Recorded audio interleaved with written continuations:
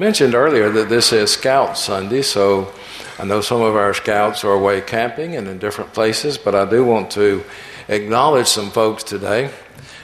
And I think by the time I'm finished with this, most of you will be standing, I hope.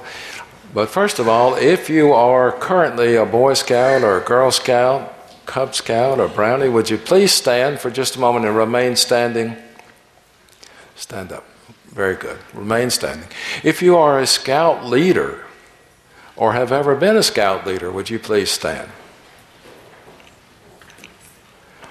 If you are the parent or a grandparent of a Scout, a Girl Scout, a Boy Scout, Cub, or a Brownie, would you stand?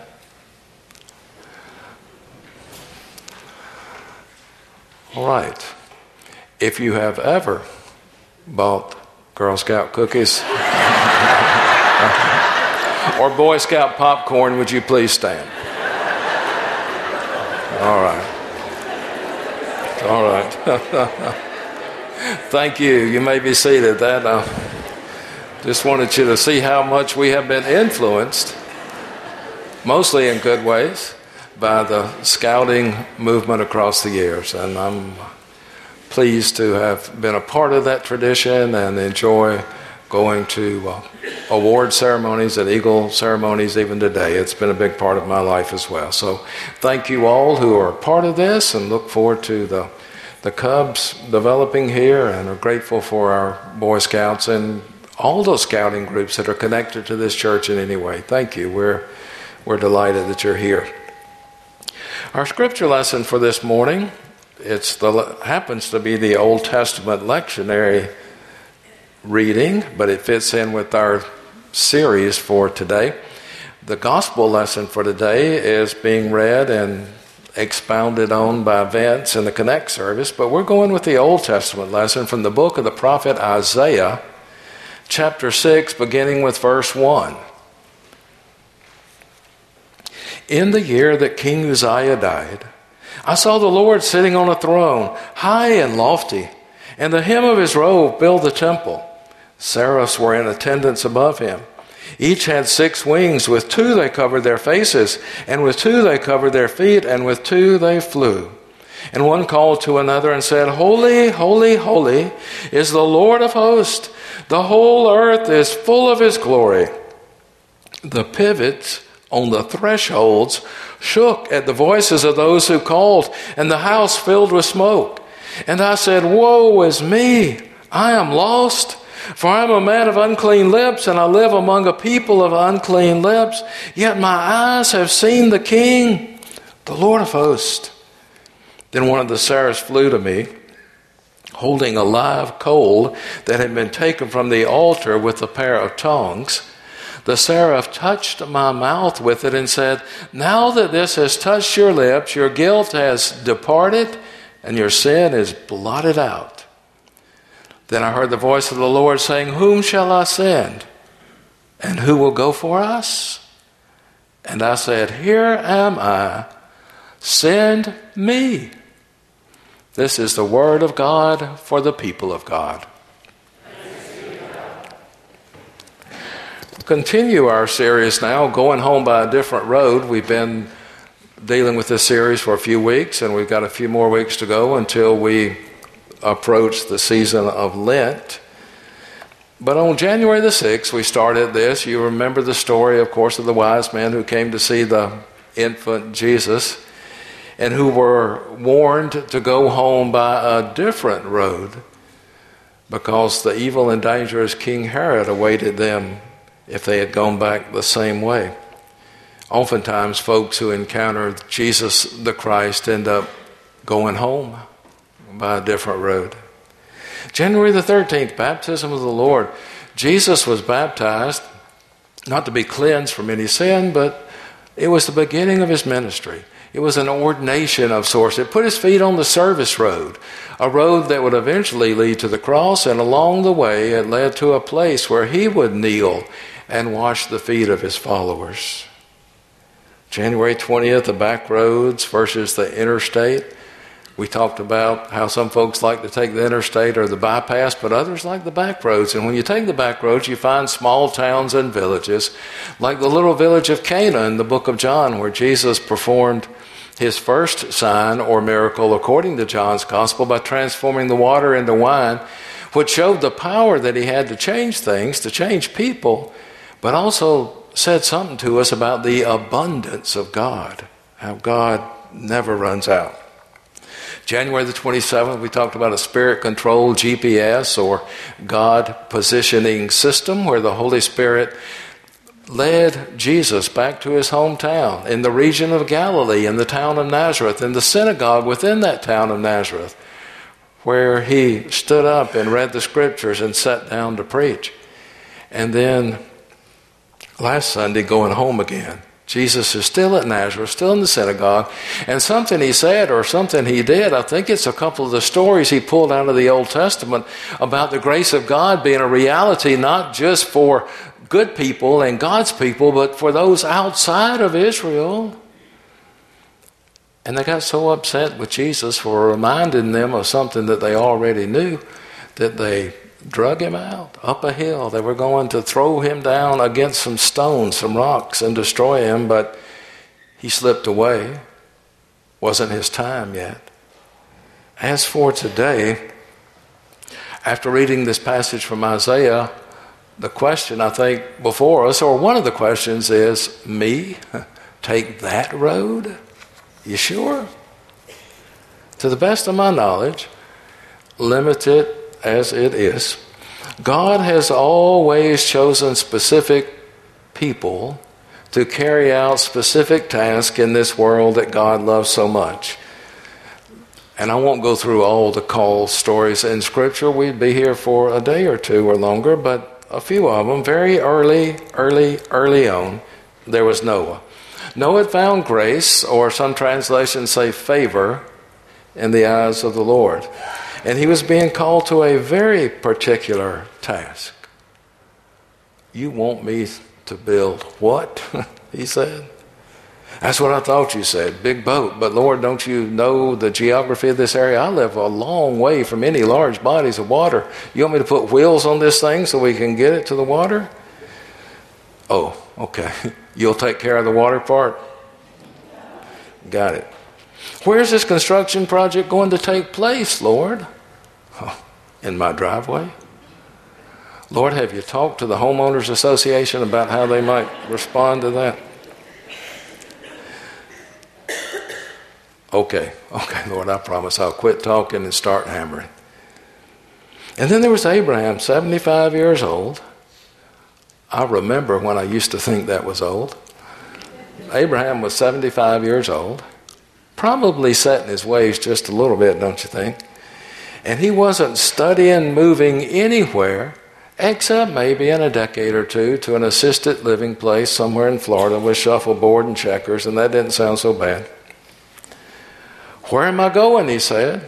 I know. That's for you to know and me to find out, okay? If you won't answer the where question, Lord, how about the why question? Oh, you want me to become the father of a great nation? Lord, I don't have any young'uns. Just leave that to me, Abe. Start packing. And then there were young and old, rich and poor, weak and strong, women and men, folks all through Scripture who were called by God, folks who were mixed up with other folks who were minding their own business, folks who were minding everybody else's business. God called all kinds of folks. And one of those folks was the writer of our Old Testament lesson for today, the book of the prophet Isaiah. His words, his description of his call to ministry is probably one of the best known passages in the Old Testament, if not the entire Bible. In the year that King Uzziah died, I saw the Lord high and lifted up. Isaiah was having a vision in the temple. And then I heard the voice of the Lord. There was this encounter with the presence of God. And we say we want that. People seek that and say they'd really love to have an encounter with the presence of the living God. Do we? Would it scare us to death? I think Isaiah was a bit frightened. There was a confession, a ritual of purification, and overhearing the Lord addressing the heavenly council and then acceptance of the call. The prophet was set aside to proclaim a most difficult message to people who probably did not want to hear it. Such is the role of the prophet always. He had experienced the presence of God whose glory filled the whole earth. Trying to do a little background research on this passage, I found the words of Dr. Gene Tucker, who taught Old Testament at the Candler School of Theology several years ago, and was also one of the writers for the New Interpreter's Bible. And he was talking about Isaiah's call, and I liked his words better than any I could come up with. He said, although at the critical moment the prophet shows no hesitation, there are 2 points of resistance. Isaiah confesses his unworthiness first, and he intercedes for the people. Becomes not only a prophet but a priest, intercedes for the people when he realizes the message of God that he's got to deliver to these folks, and it's a tough call. It's a tough message. And Dr. Tucker goes on, moreover, he said it does not go too far to conclude that one test of an authentic call is to identify with the accused. Isaiah questioned the harsh message. He interceded for the people. He didn't take any pleasure in chewing folks out and blessing folks out and calling folks to accountability. It's not something he enjoyed. In the Old Testament, one is allowed to resist, to disagree with, and even to challenge the Lord God. The God whose glory fills the skies, he says. All questions are allowed. This whole idea of unworthiness, and it's very much a part of this story, isn't it? Lord, I'm unclean lips. I dwell among a people of unclean lips. I'm unworthy. It carries over into the New Testament. I mentioned the gospel lesson for today that we didn't read, but it's from Luke chapter 5. Jesus calling his apostles, he was standing beside the Sea of Galilee. He noticed 2 boats there at the shore. The recent occupants of those boats were down from the boats just a little bit, washing their nets. They were fishing folks in the fishing business. And Jesus got into one of the boats. It was Simon's boat, and he said, push out a little bit from the shore and let me sit down so I can talk to the people. And he taught the crowds from the boat. And when he had finished, he invited Simon to let the nets down into the deep water. And Simon was hesitant, but eventually he did what Jesus said, and the nets were so full he couldn't lift them. They were breaking.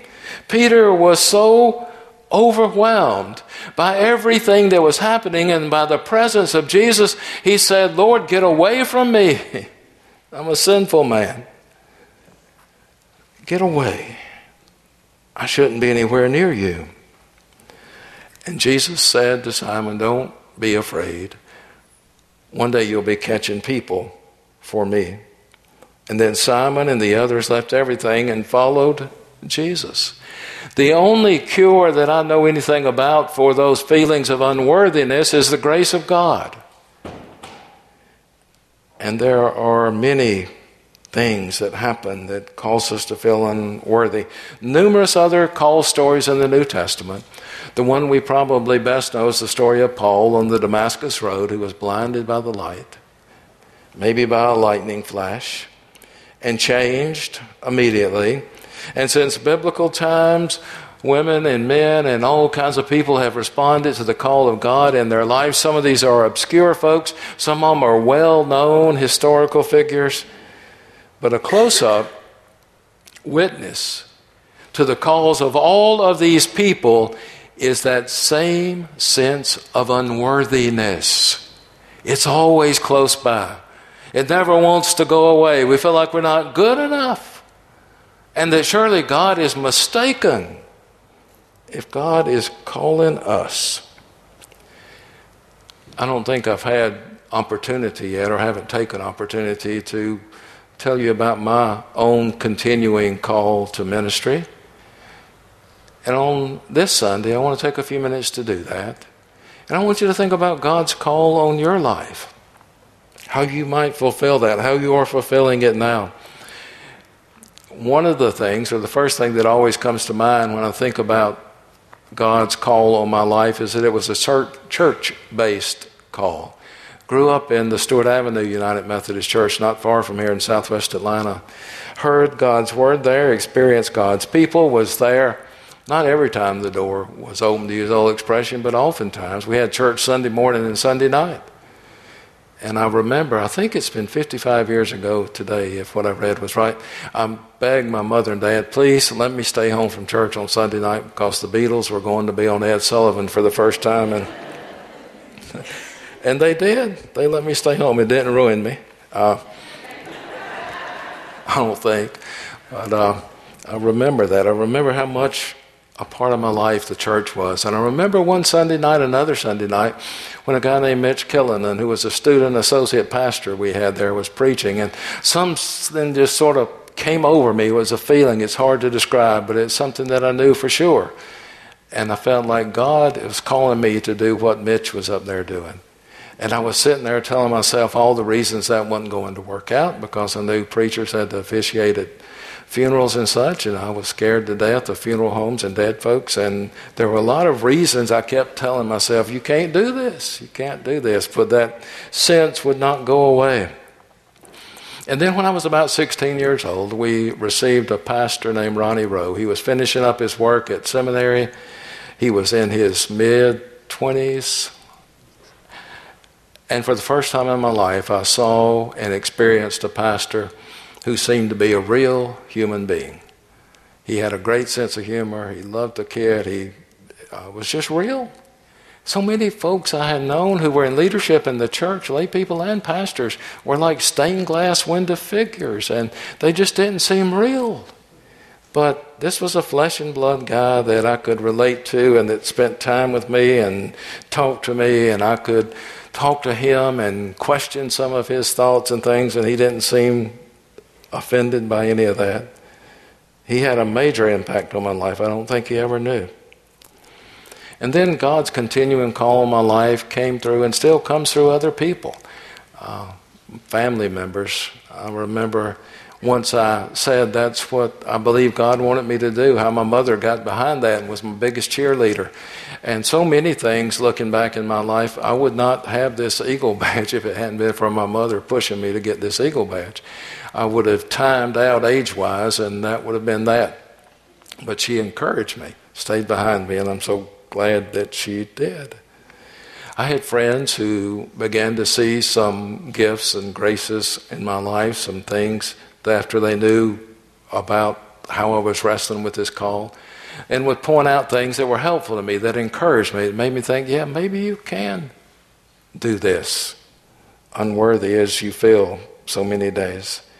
And then there were other pastors, there were other church leaders, there were folks who would say things to me, write me notes, do things, just helpful things, because they believed and wanted to affirm my call. That call was not unopposed, and by opposition to my call to ministry, I don't mean it was vicious or ugly or physical or anything like that, nothing like that, but just the things that people said that would make me think, I remember the first time I was going to speak in my home church, and I was sitting in the choir room over off to the side of the sanctuary where the choir would robe up. And one of the saints, an older guy in the choir, came in there, put his arm around me and said, Charles, I admire you folks who are going to be preachers so much. You have to have all the answers, and you always have to know what to say. Well, that's a terrible pack to hang on anybody's back, isn't it? It about scared me off right then. I was working in the grocery store. Folks always have to eat. I would have had an okay career, I suppose, but I realized later he was trying to be helpful, that nobody's got all the answers, and I'm still learning. And then there's that need to work harder. I knew it was one of those things where you could do everything you could do all day long and still go home feeling like you hadn't done what you needed to do that day. And that kind of thing will weigh on you sometimes, and some of you know that from the lives you've lived and the work you've done, there's no such thing as caught up. And I'd heard that from people, and I wrestled with that. And then there's that whole unworthiness thing. Just looked around at folks who I felt like could do this so much better than I could. And that unworthiness, I think about it like a hungry puppy. It'll follow you around wherever you go, and just when you think it's gone away, it shows up again. It's ongoing, this call to ministry. My priorities have changed over the years. The way I go about some things have changed, and that's a good thing, I hope, I think. John Maxwell teaches church leadership, and I've learned a lot from him, especially several years ago, and still read some of his books from time to time. He also teaches corporate leadership. He's sort of one of the gurus of leadership in this country.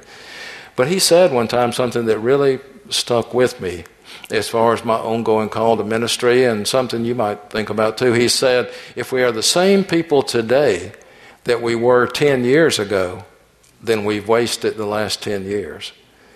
And I really have to look at that and ask myself, how have I changed? Are things better? And it's God's continuing call to ministry, I believe, that has brought me here at this time. I can't think of any place I've ever left where I wanted to leave.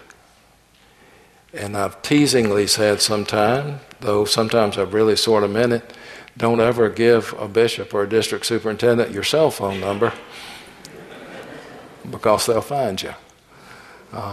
But all of those places that I have moved from across the years and that I hated to leave, when I got to the next place, I just knew that right now that's where God would have me to be.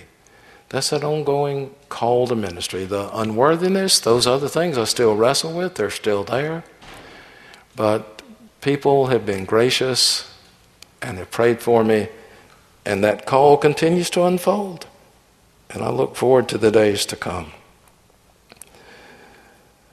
What about God's call on your life? If we go back to January the 13th, the baptism of the Lord Sunday, Jesus' feet put on the service road. Baptism is, for Christian folks, I believe, the first level of ordination and the most important. When God claims us and sets us aside to make a difference in this world. And so that's all of you, or most of you. Lay ministry in our tradition, or ministry by folk who aren't ordained, is so significant that I cannot overstate it. We believe firmly, along with Martin Luther and John Wesley and so many others, in the priesthood of all believers, that we've all got a place in the kingdom. Some of you are living out your ministry here. Some of you are maybe struggling with that and asking what's next. Maybe God's calling you to places of ministry outside these walls. That's okay. That's more than okay. That's where we're called to go. What is your ministry? What is God's call on your life? We are all gifted for ministry in different ways. And sometimes we misinterpret or we misread those gifts. One of the oldest stories around is about a guy who thought he was called to preach. And he told his pastor about it. His pastor said, well, let's see. A couple of Sunday nights from now, why don't you just plan on preaching for us? And the guy showed up, and he did. And it was terrible. And his pastor called him aside after the service and said, now tell me one more time about your call to preach. And the guy said, well, I was sitting on my back porch at the old farmhouse looking out over the fields, and I looked up in the sky and I saw these two huge letters, G.P. And I just knew that meant go preach. And his pastor looked at him for a moment and said, you reckon God meant go plow?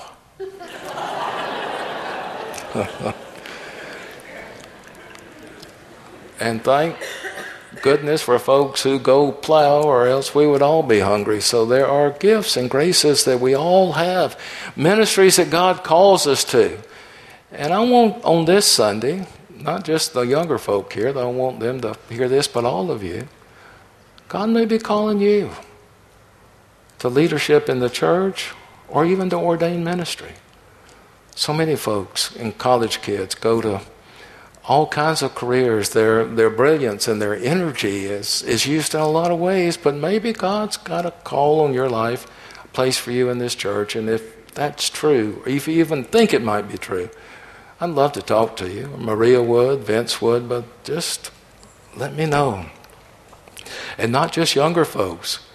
God seems to not get too worried sometimes about how many years folks have behind them, but by their availability and their willingness to use their gifts. Are you open to further calls from God in your life? I want you to leave here thinking about that, praying about it, maybe even wrestling with it. Now, there are reasons not to. These may be some of your reasons. Number one, you might say, well, I don't have the exact education or the knowledge that I need. Or number two, you might say, I feel overwhelmed by that task. Or number three, you might say, well, I'm just unworthy. And I would say, that's wonderful. What are your other qualifications? No. Let me finish telling you about Ronnie Rowe, the pastor I mentioned that influenced me so much. He used to tease a lot. He used to think the worst thing in the world was to turn 30. He thought that was old. I used to think that was old too. That's been a long time ago. Ronnie was married. He had two little boys, Sean and Patrick. They were about 4 and 5 years old. And I remember after he left our church and went to Reinhardt College as a chaplain, we got a phone call not long after that Ronnie was gone, that he had died. The cerebral hemorrhage, I'd never heard of that. 30 years old. And then at annual conference, a year or two after that, when I was there to begin my ordination process, the pastor who was preaching the memorial service talked about Ronnie Rowe, and he told a story I had not heard. He said that when Ronnie died, one of his little boys asked their mother, Carol, Ronnie's wife, said, Mama, who's going to preach now? When I heard that story, God had me. God has a call on your life too. Hope you'll take that seriously this day. Amen.